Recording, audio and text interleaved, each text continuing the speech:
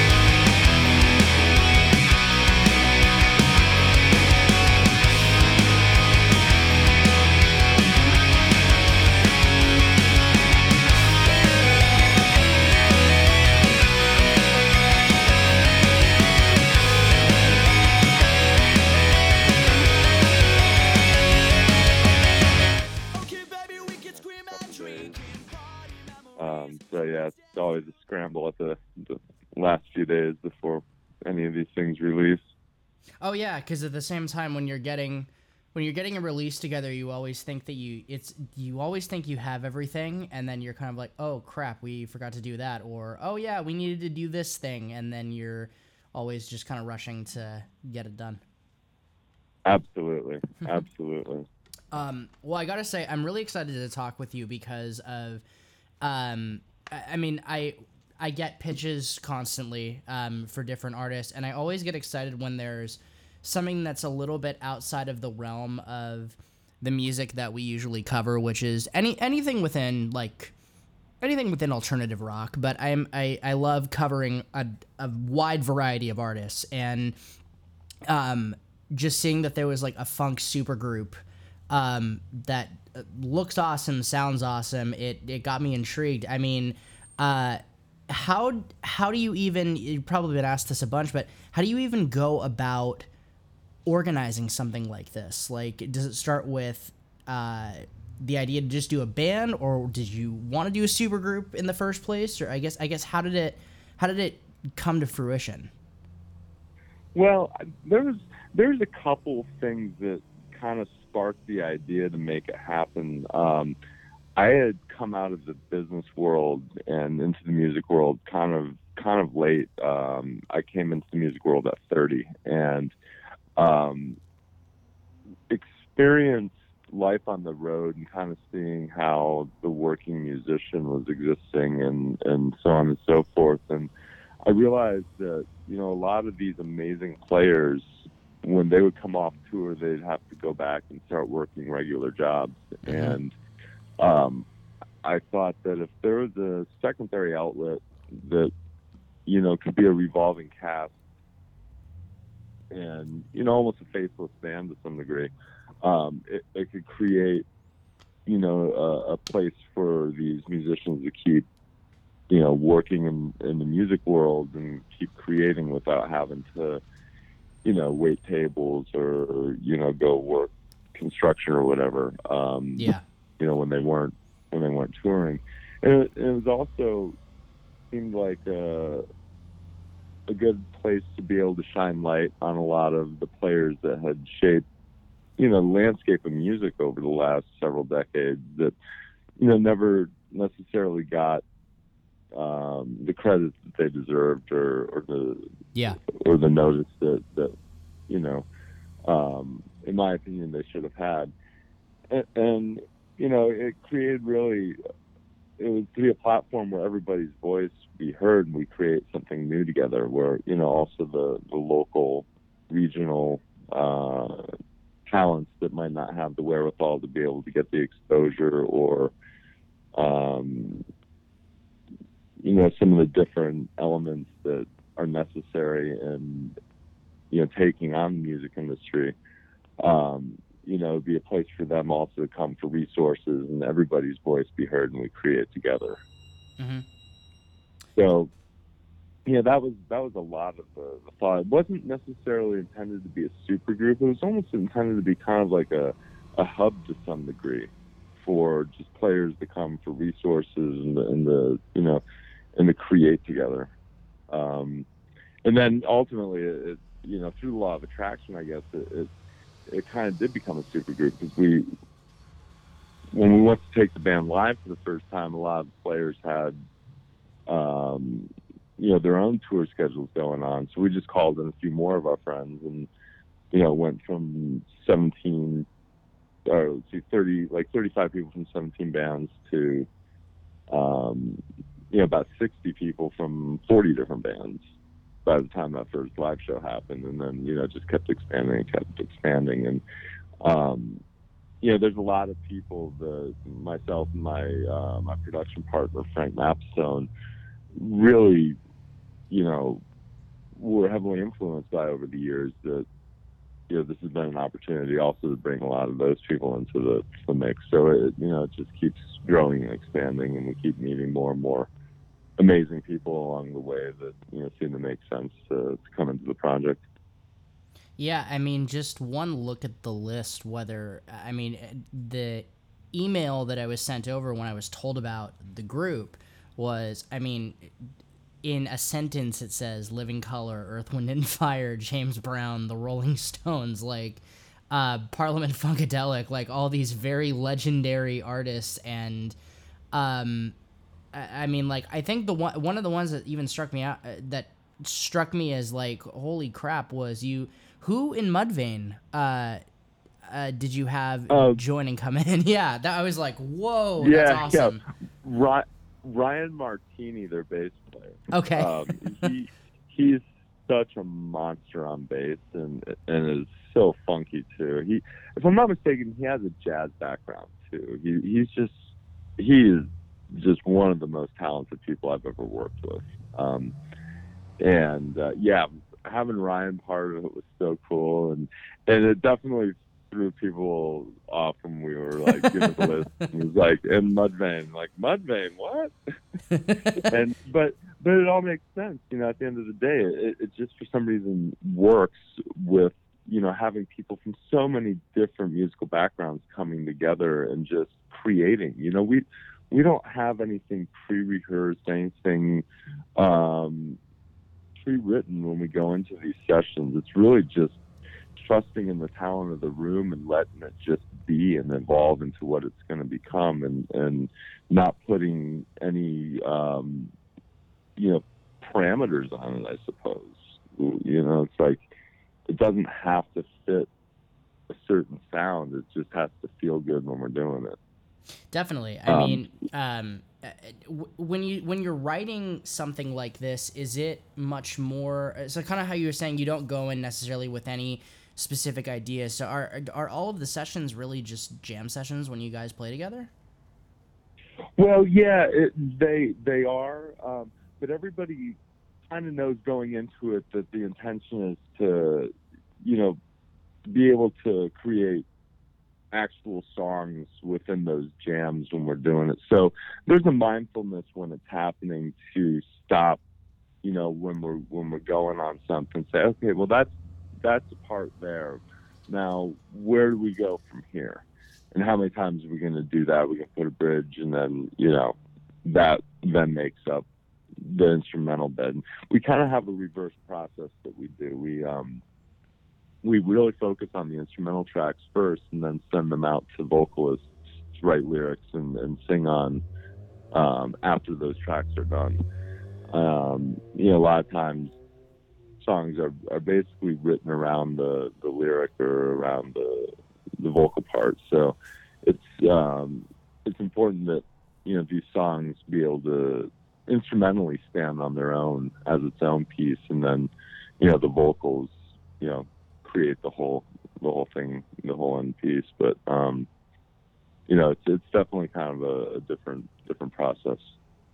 Yeah, because usually you'll hear like 90% of people will always say we'd start with the music first and then go to the lyrics. And then there was one band years ago that I'd heard said I have to write the lyrics out first because I need to be totally comfortable and ready with what I'm going to say, and then I'll structure the music around it. And that always stuck out to me in a way that it just, I mean, it's not only a bit of a different process, but it shows you that it's a different approach to writing lyrics and how a song is constructed around the words rather than the other way around.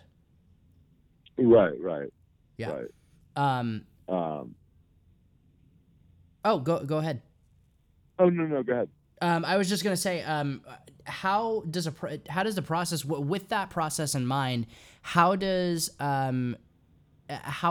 it when you're recording something like Volume 1 or Volume 2, when you go in and once you guys get the song structured, I mean, how long does it take to, I guess, hammer out a collection of songs that you can go, okay, this is a full LP, this is what we want to present to the world? Well, it takes a while because, Frank and I are pretty, we have a pretty solid vision of what we want vocally on the tracks and what we want so far as soloists on the tracks. So it can take a while for scheduling to work out and us be able to track down the contact info to be able to get a hold of the vocalists that we might be looking to have on the song, so on and so forth. So it it takes a while. Like the actual song, the instrumental tracks don't take long at all. Like we'll have days where we'll go into the studio and there might be 15 of us, kind of rotating, from song to song, and we can knock out, 5 or 6 new instrumental beds in 16 hours. And that, that's a really fun process because it's just, watching it completely evolve from nothing, into these tracks that we're all really proud of at the end of the day. So that part's pretty quick, but then it can take. I mean, there's a couple songs on Volume 2 that took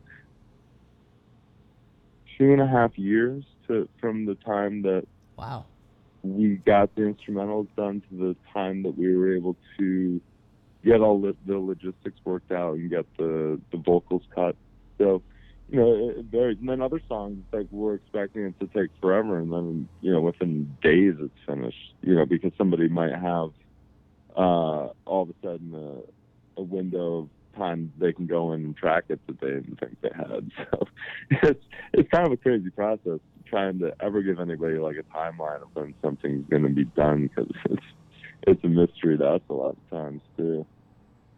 That at the same time though, that keeps it interesting. You have to admit it. It would never get boring at that point if it wasn't with it being so different every time.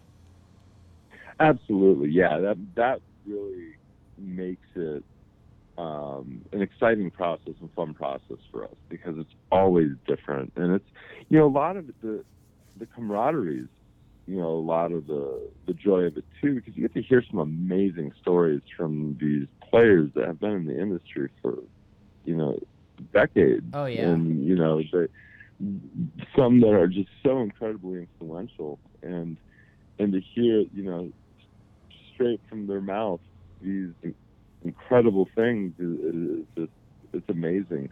But it's also really a fun process to watch some of these living legends and the people that were influenced by them reverse roles. Like, for example, there's a session in Asheville, North Carolina we did with Fred Wesley from James Brown's James Brown Band. He's a trombone player. Yeah. And Derek Johnson from Your Mama's Big Fat Booty Band really, really looked up to Fred and was heavily influenced by him. So we had an opportunity for the two of them to track together on a couple songs.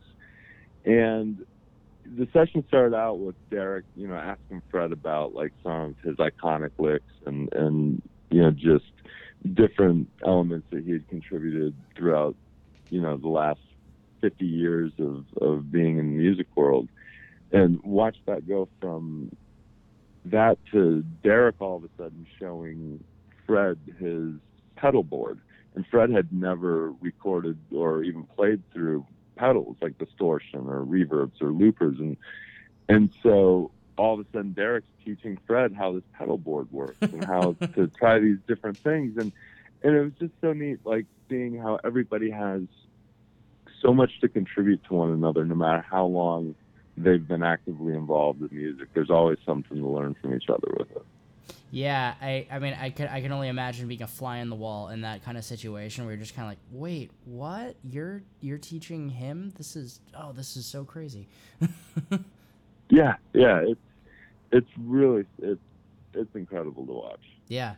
About how long, given everything we've talked about with processes and how it really varies, would you say that how, in your opinion, how does Volume 2 differ in comparison to Volume 1 in terms of songwriting structure, in the way that the collective is maybe grown as musicians from the first release? Like, what are some of the notable differences in the material that you would point out, or if it's still, or if it's relatively similar, what made you guys want to stay consistent in that sense?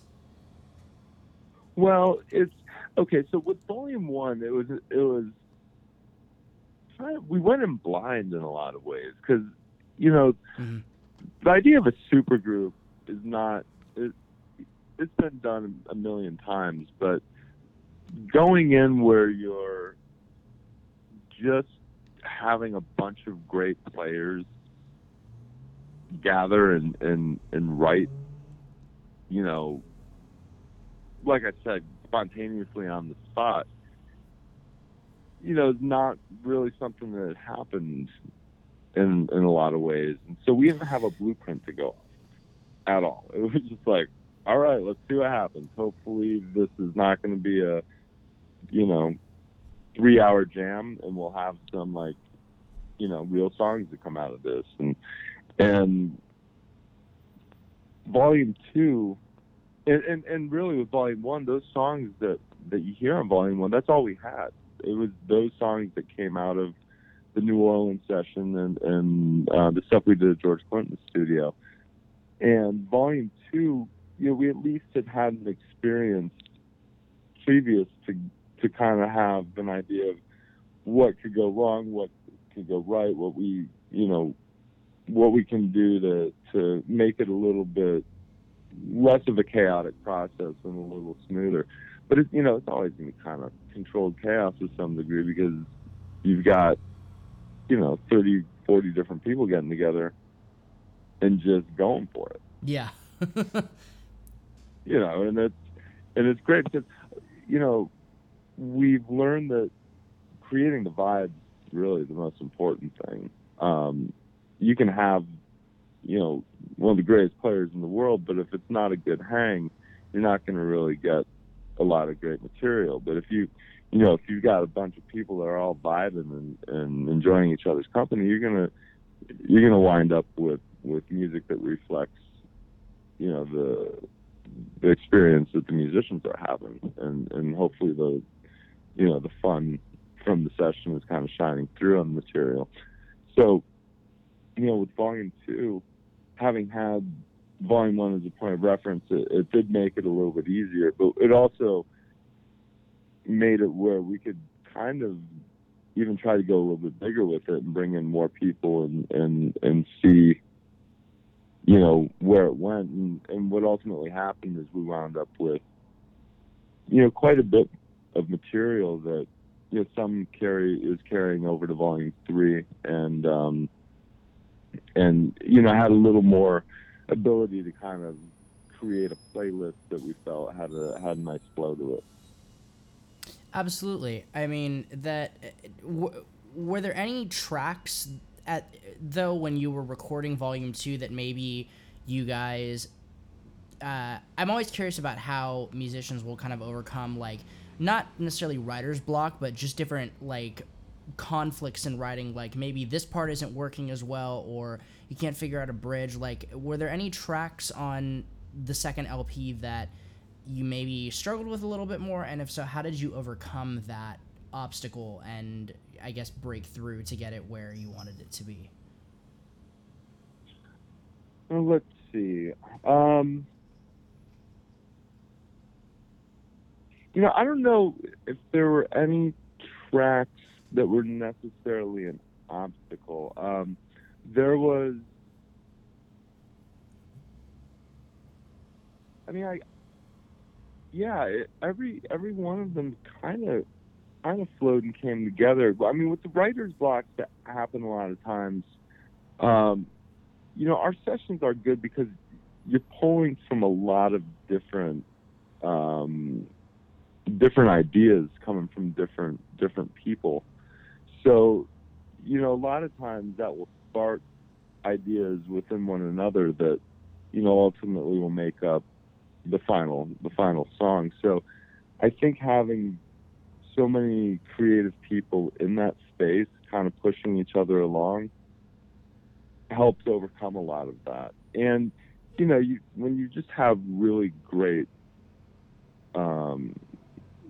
talent to work with, a lot of times the stuff just will write itself in a lot of ways because everybody's so on point with what they're bringing to the table. That makes sense. I mean, completely forgot about when you're doing those, when you'd be doing those sessions, you have more than just a couple people in the studio. If you've got a full collective, then it's more like no, let's try this. No, let's throw this in here. And then everybody kind of feeding off of each other. I could understand how that works. Absolutely. Now, there is, I mean, for example, we do have like one song. You know, this song we sent out to multiple vocalists, and for some reason, it's a hard one for anyone to really wrap their head around because the structure of it is completely bizarre. It almost starts out with, I don't know, it almost starts out with a C section, and then goes back and forth between an A and a B and an A and a B.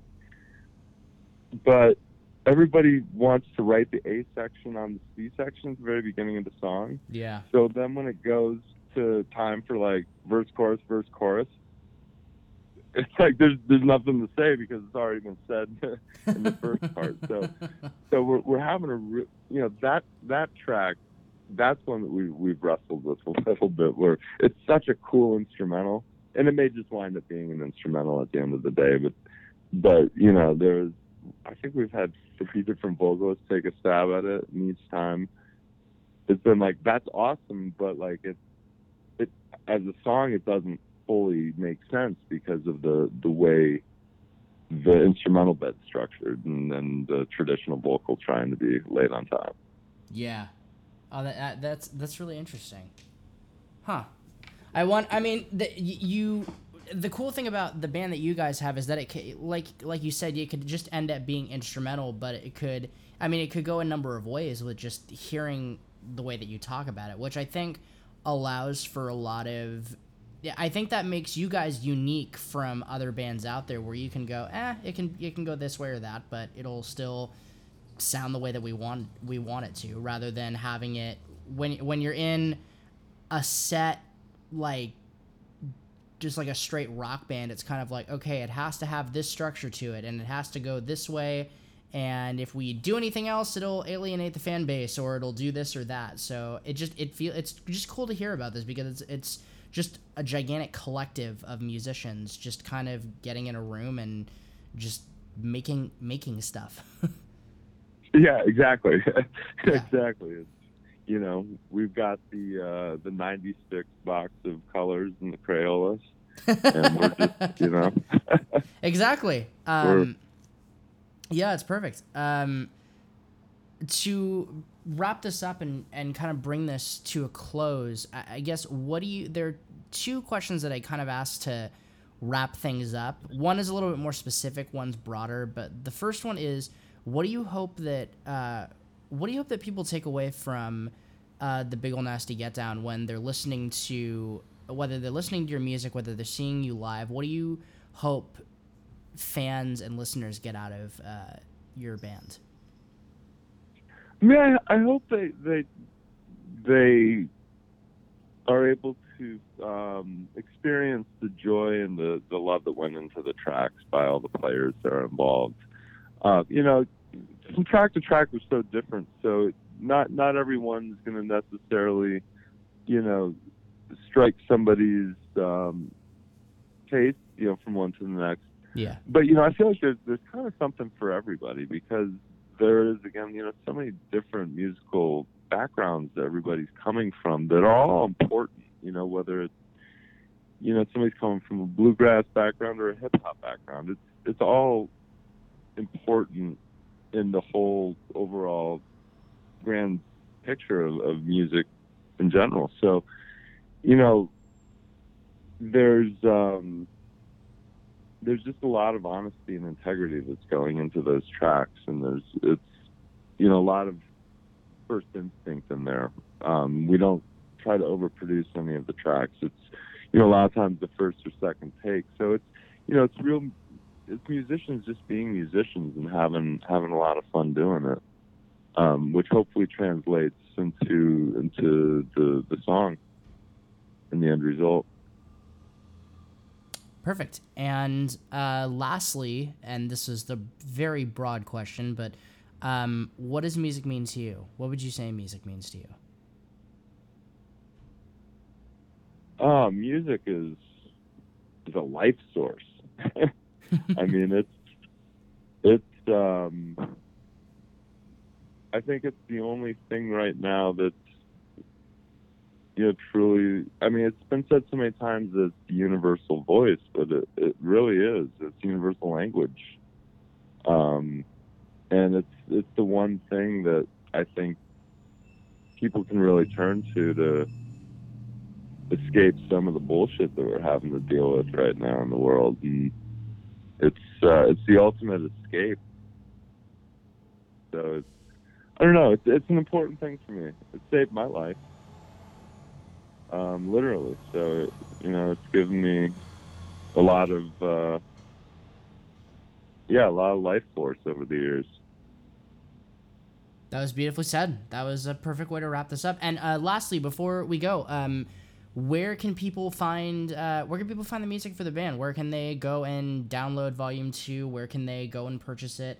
Any links that you want to plug? Go for it. Sure. So let's see. The Volume 2 is available on iTunes, Amazon, and pretty much all the digital download sites that are out there. We also have CDs and vinyl available on our website, www.thebigoldmassygetdown.com. And, of course, go on and like our Facebook page. And, yeah, that's how you can get to us. Awesome. Hey, John, it was such a pleasure to talk to you. Thank you again for taking the time to do this. And I should hopefully get this posted within the next week or so, and I'll have it up and sent over when it's all ready to share. Sounds great. I really appreciate it. No worries. Thank you very much, man. Take care. You too. Bye-bye. Bye.